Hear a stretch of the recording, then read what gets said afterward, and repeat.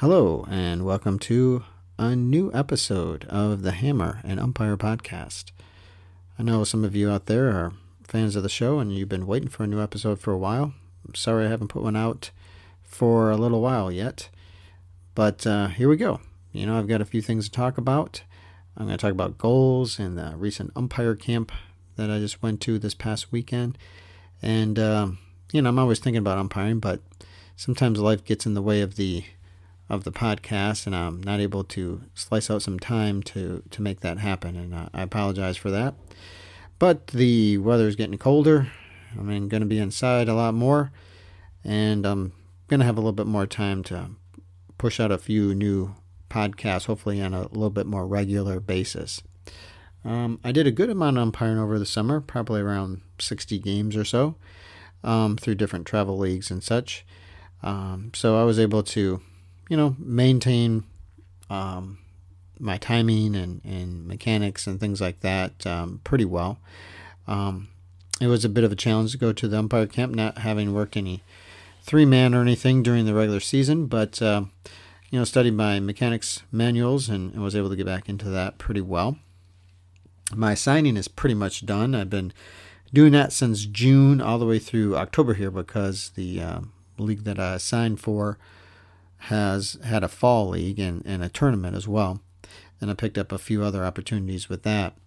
And very soon, I'm going to have to start getting things together for high school assigning. I still plan on doing that here come the spring, but that starts in the late fall and into the winter time where we're gathering schedules and inputting them into Arbiter and making that all come together as well and making sure we have enough umpires and so there's lots of behind the scenes kind of things that go along with that I think sometimes umpires don't quite realize that they don't just show up on Arbiter. You got to make things happen for yourself.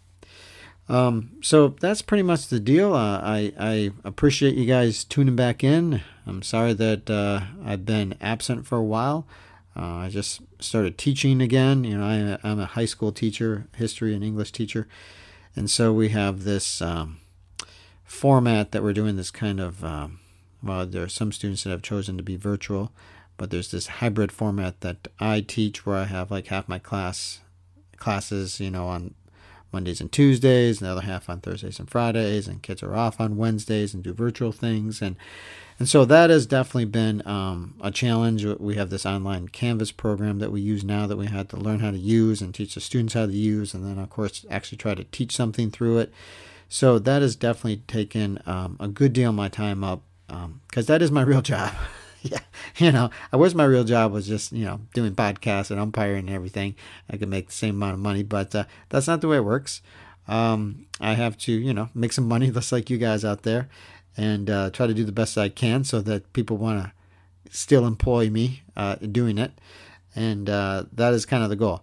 So it's definitely been interesting, 2020. We still got a little bit left here. There's crazy stuff going on, it seems like every day, right?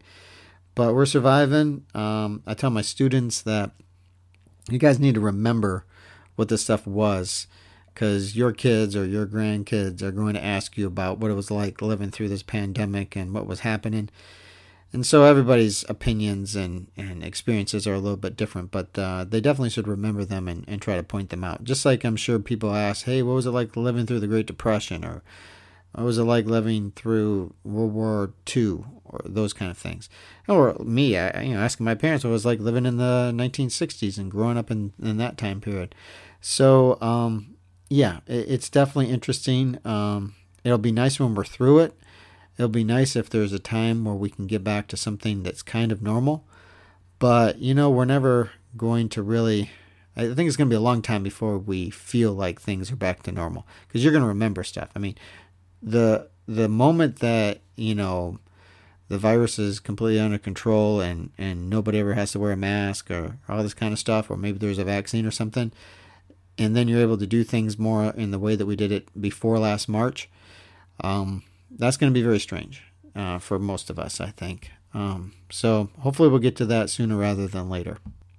Anyway, let's talk about some umpiring. I just have a couple quick segments. I just wanted to push some kind of episode out for you because I know it's been a while, and hopefully it gets you thinking about a few things And certainly if you have feedback, send me an email, reach out to me on social media, leave me a voicemail through the Anchor app, whatever works for you. I really always enjoy getting feedback and wanting to know what guys think out there.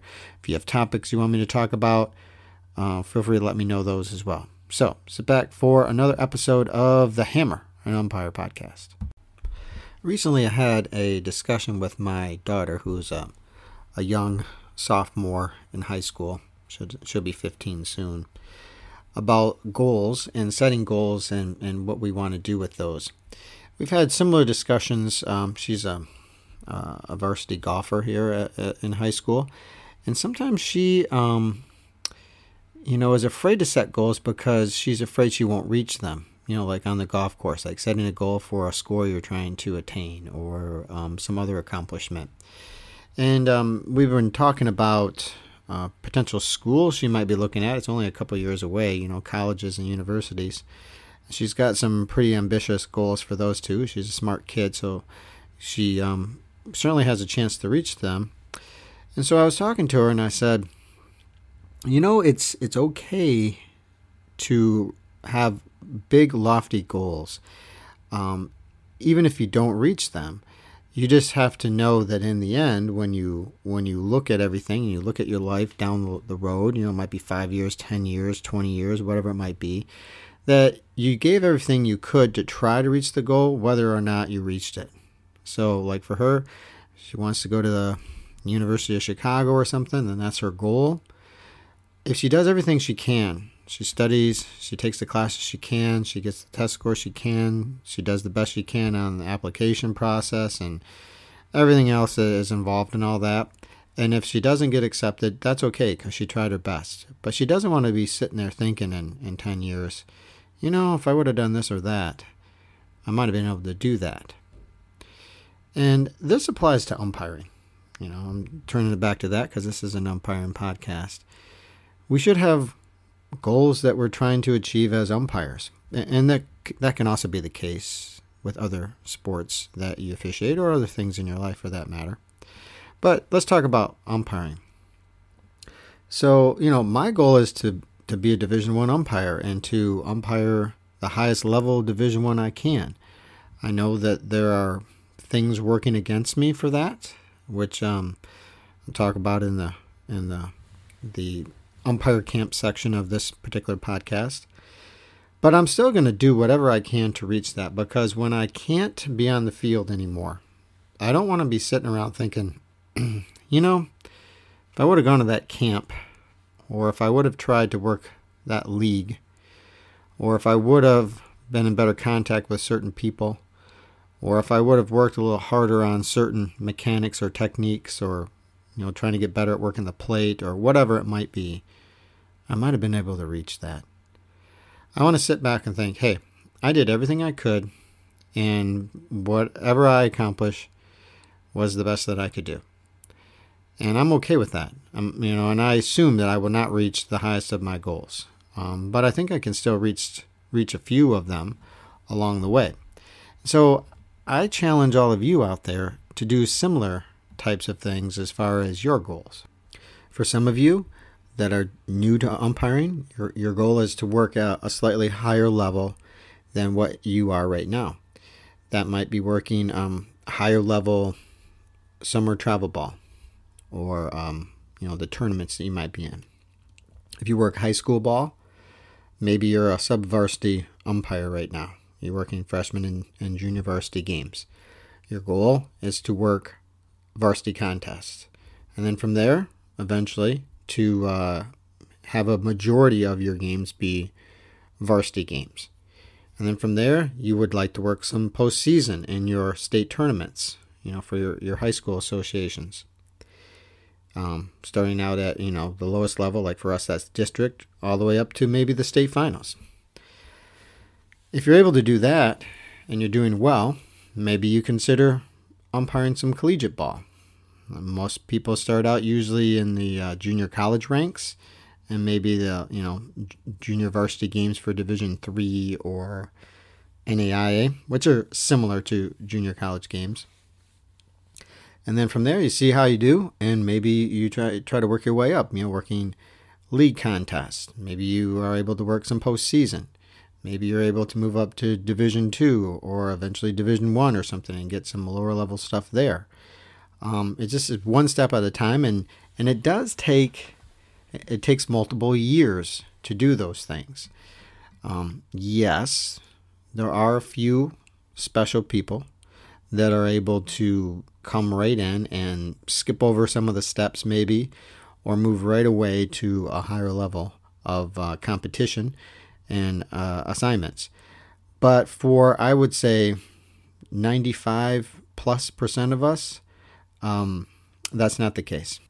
At the camp, I believe it was Rich Fetchett that mentioned that it's always better to be 5 years late for, a level that you think that you can work than 5 minutes early.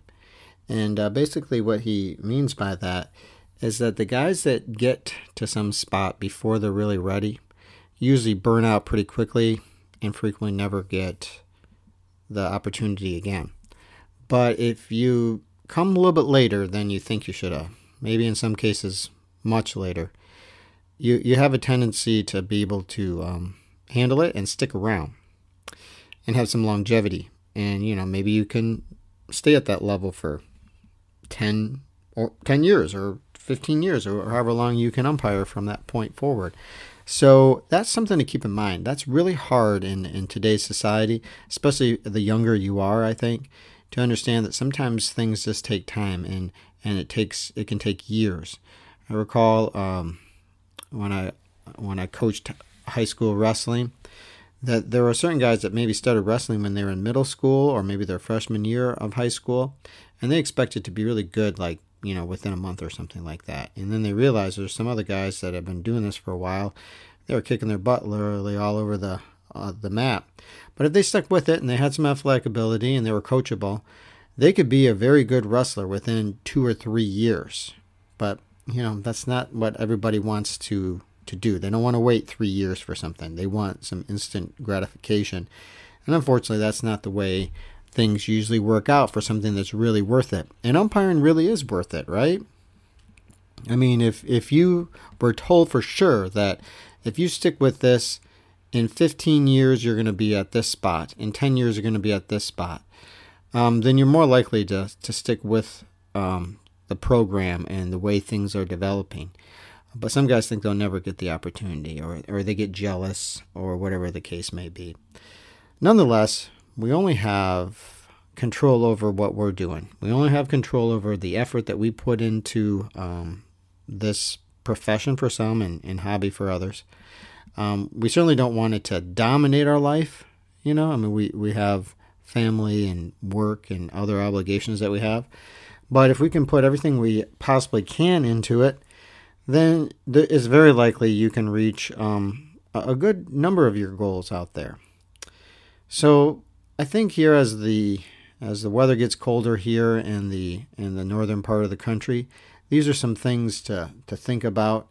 What are your goals? How can you achieve those? And what are you going to do to try to make those happen so that in years down the road, you're not sitting around in your chair watching TV wondering if you could have done something a little bit better. This past weekend, I was able to once again attend the Bruce Jones Senior Midwest 3-Man Invitational Camp here in the Grand Rapids, Michigan area. Normally the camp is set for late September, but with all the pandemic things going around, it was rescheduled and kind of combined with Midwest 2-Man Invitational Camp. And we had to, things had to be moved around in the area compared to what they normally are able to do because certain fields weren't available and, just the typical 2020 stuff that we all seem to be dealing with, and they had to with the camp. But I commend Bruce and everybody involved, Tim Farwig, his main guy that puts together a lot of the camp schedule and everything, for making it happen, and all the instructors and the campers too, which I was one of. We all made it happen. It was a cool weekend here in the Grand Rapids area last weekend. We started out at 8:30 in the morning, and it's like 38 degrees or something, but we avoided the rain pretty much and were able to get everything in. So it started Friday night, and on Friday night we worked on safe outs and calling balls and strikes, like they do in the professional camps, because we have some former minor league guys there that know how to run that kind of stuff. So we did that, and we talked about plate work and technique and those kind of things, and that was interesting. One of the things I've liked that they've done at this camp before that they didn't get to now, which it seems like they could have maybe worked it in Friday night. Maybe they will in the future, and I'll suggest that, is that Brent Rice, who used to be the former lead instructor at the Wendelstedt camp, would do this pause, read, react drill, like he would do with the minor league umpires that they were training back when he was there. And so he'd have a fungal bat. You go on like a softball field, if that's available. That's a nice size, so you don't have to run the full field necessarily.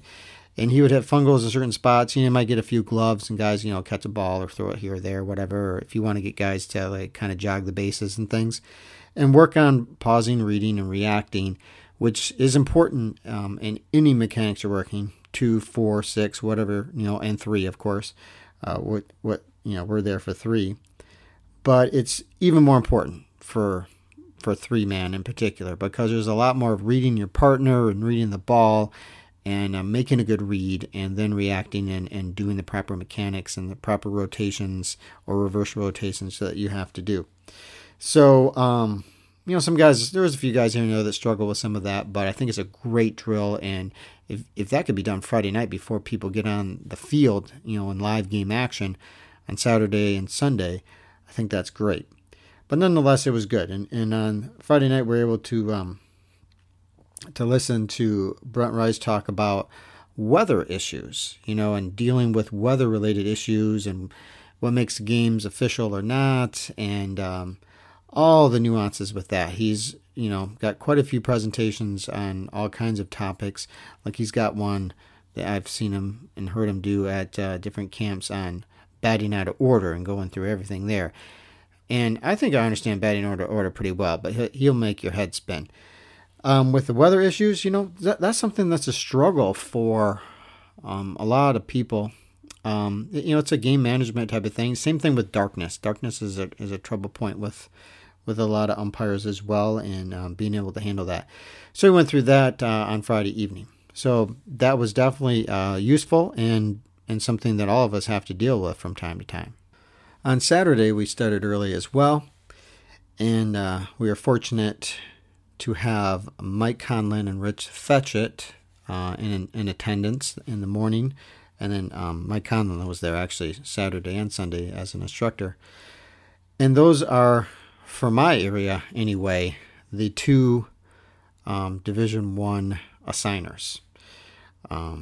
They both, any kind of Division I assignment that I might have the chance to get, it would come from one of those 2 gentlemen.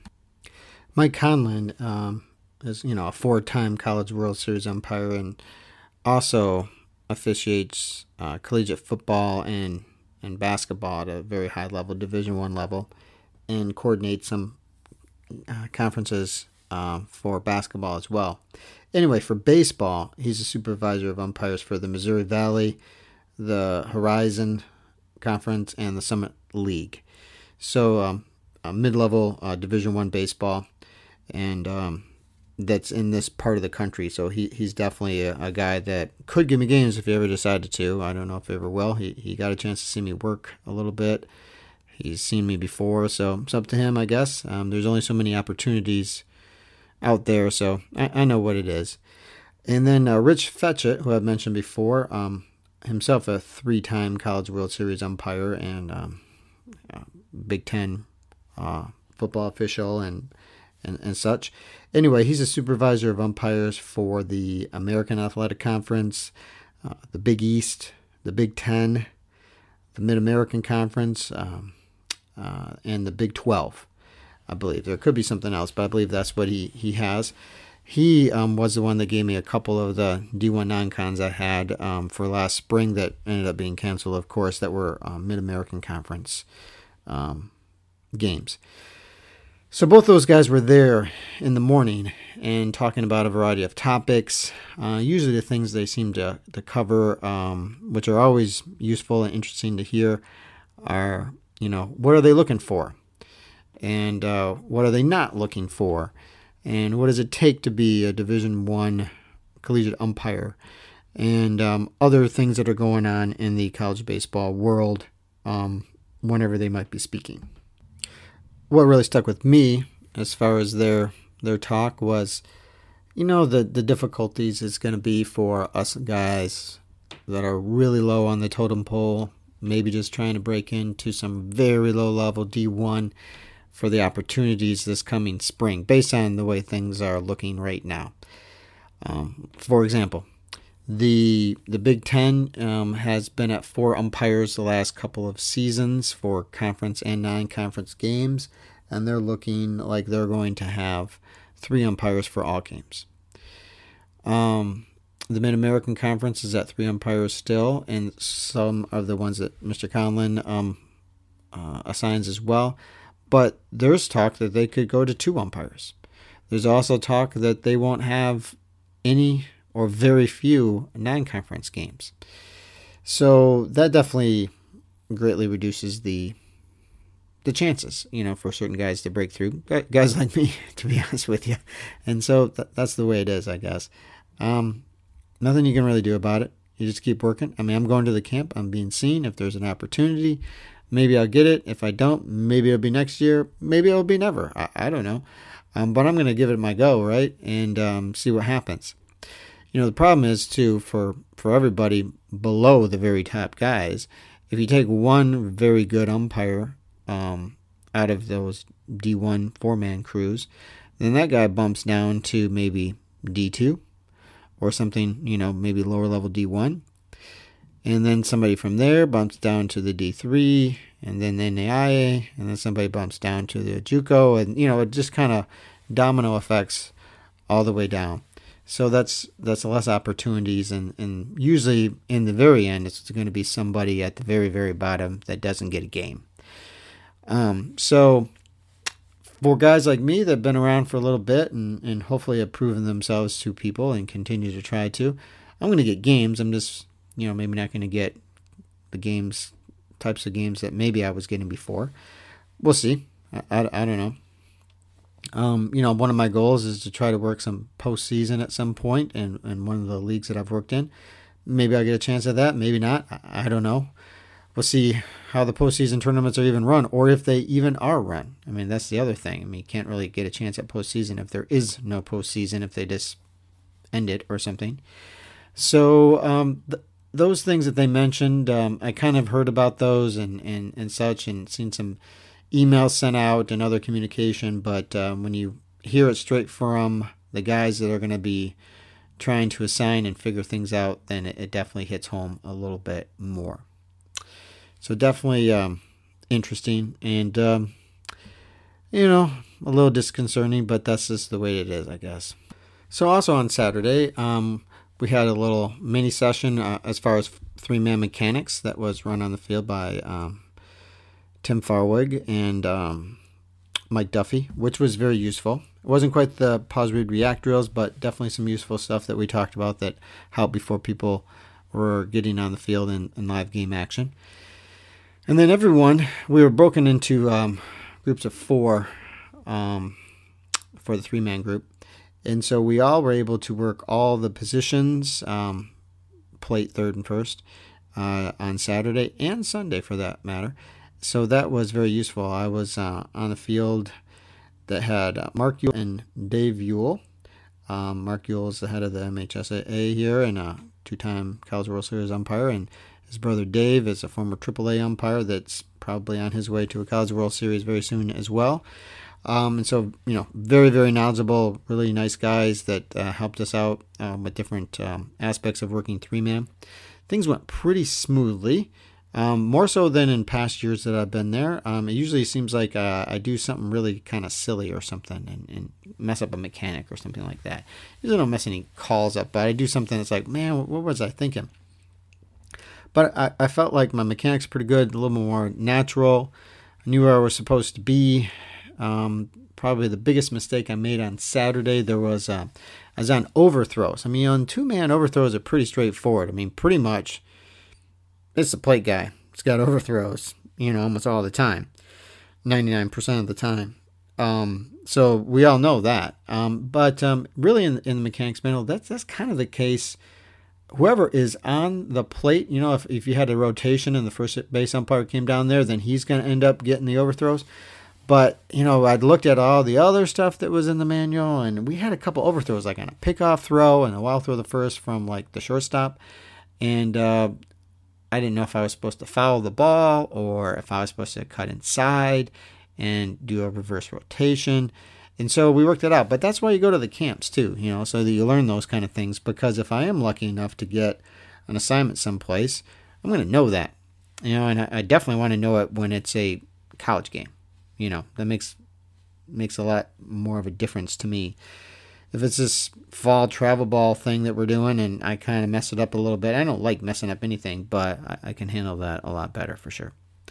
So that was really the biggest thing on Saturday. I thought my strike zone was pretty good. I've got a good number of games in this summer and into the fall, so I hadn't really worked the plate for about a week or so, but it was pretty solid, I think. I think all of us did a pretty good job.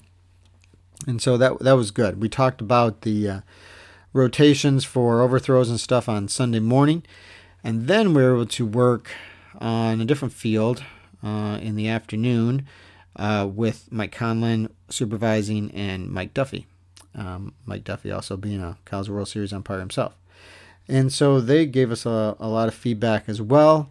And that went pretty smoothly. We had a few strange plays here and there, but and some reads on some fly balls. I mean, you always have more time than you think to read, to pause and read it and then react to something than you might think. When you first start working three-man, you're going too fast.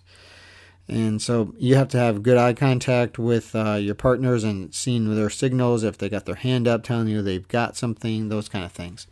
But, one of a younger umpire that hadn't really worked much three-man and hadn't been to the camp before. So there were some mistakes that he had made that, which is fine. It's okay to make some mistakes that I know I had made before when I had first come. So we had to talk about a few of those things, not coming up to first base when there was a fly ball to right and the first base umpire went out with nobody on. Where you're going as far as ground balls and stuff. When he was working first base, being able to pause, read, and react his balls. He was cutting in like it was two-man when he should have been just dropping back to like his little, library working kind of area by the first base coach's box to get his fly ball. Those kind of things.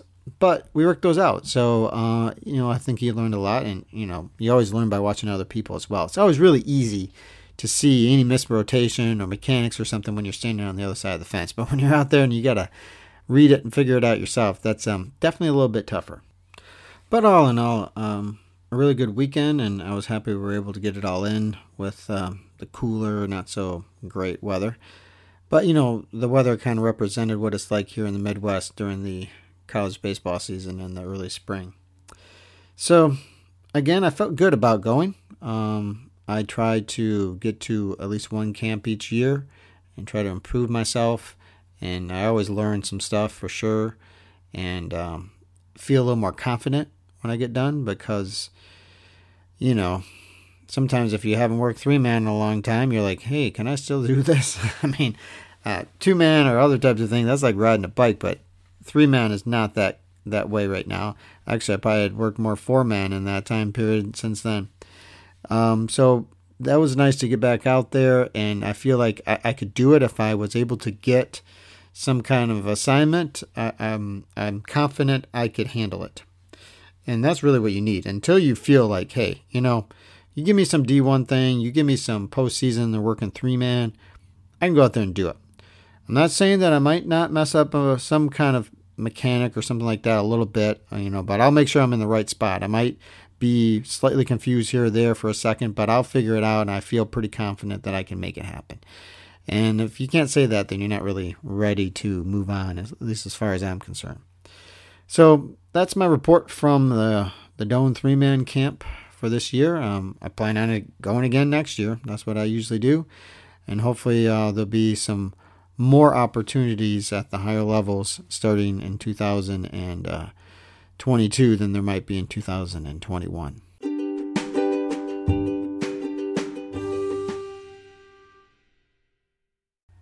Well, there you have it. Another episode of the Hammer and Umpire podcast. Thanks for sticking with me through a couple of quick segments that I have here.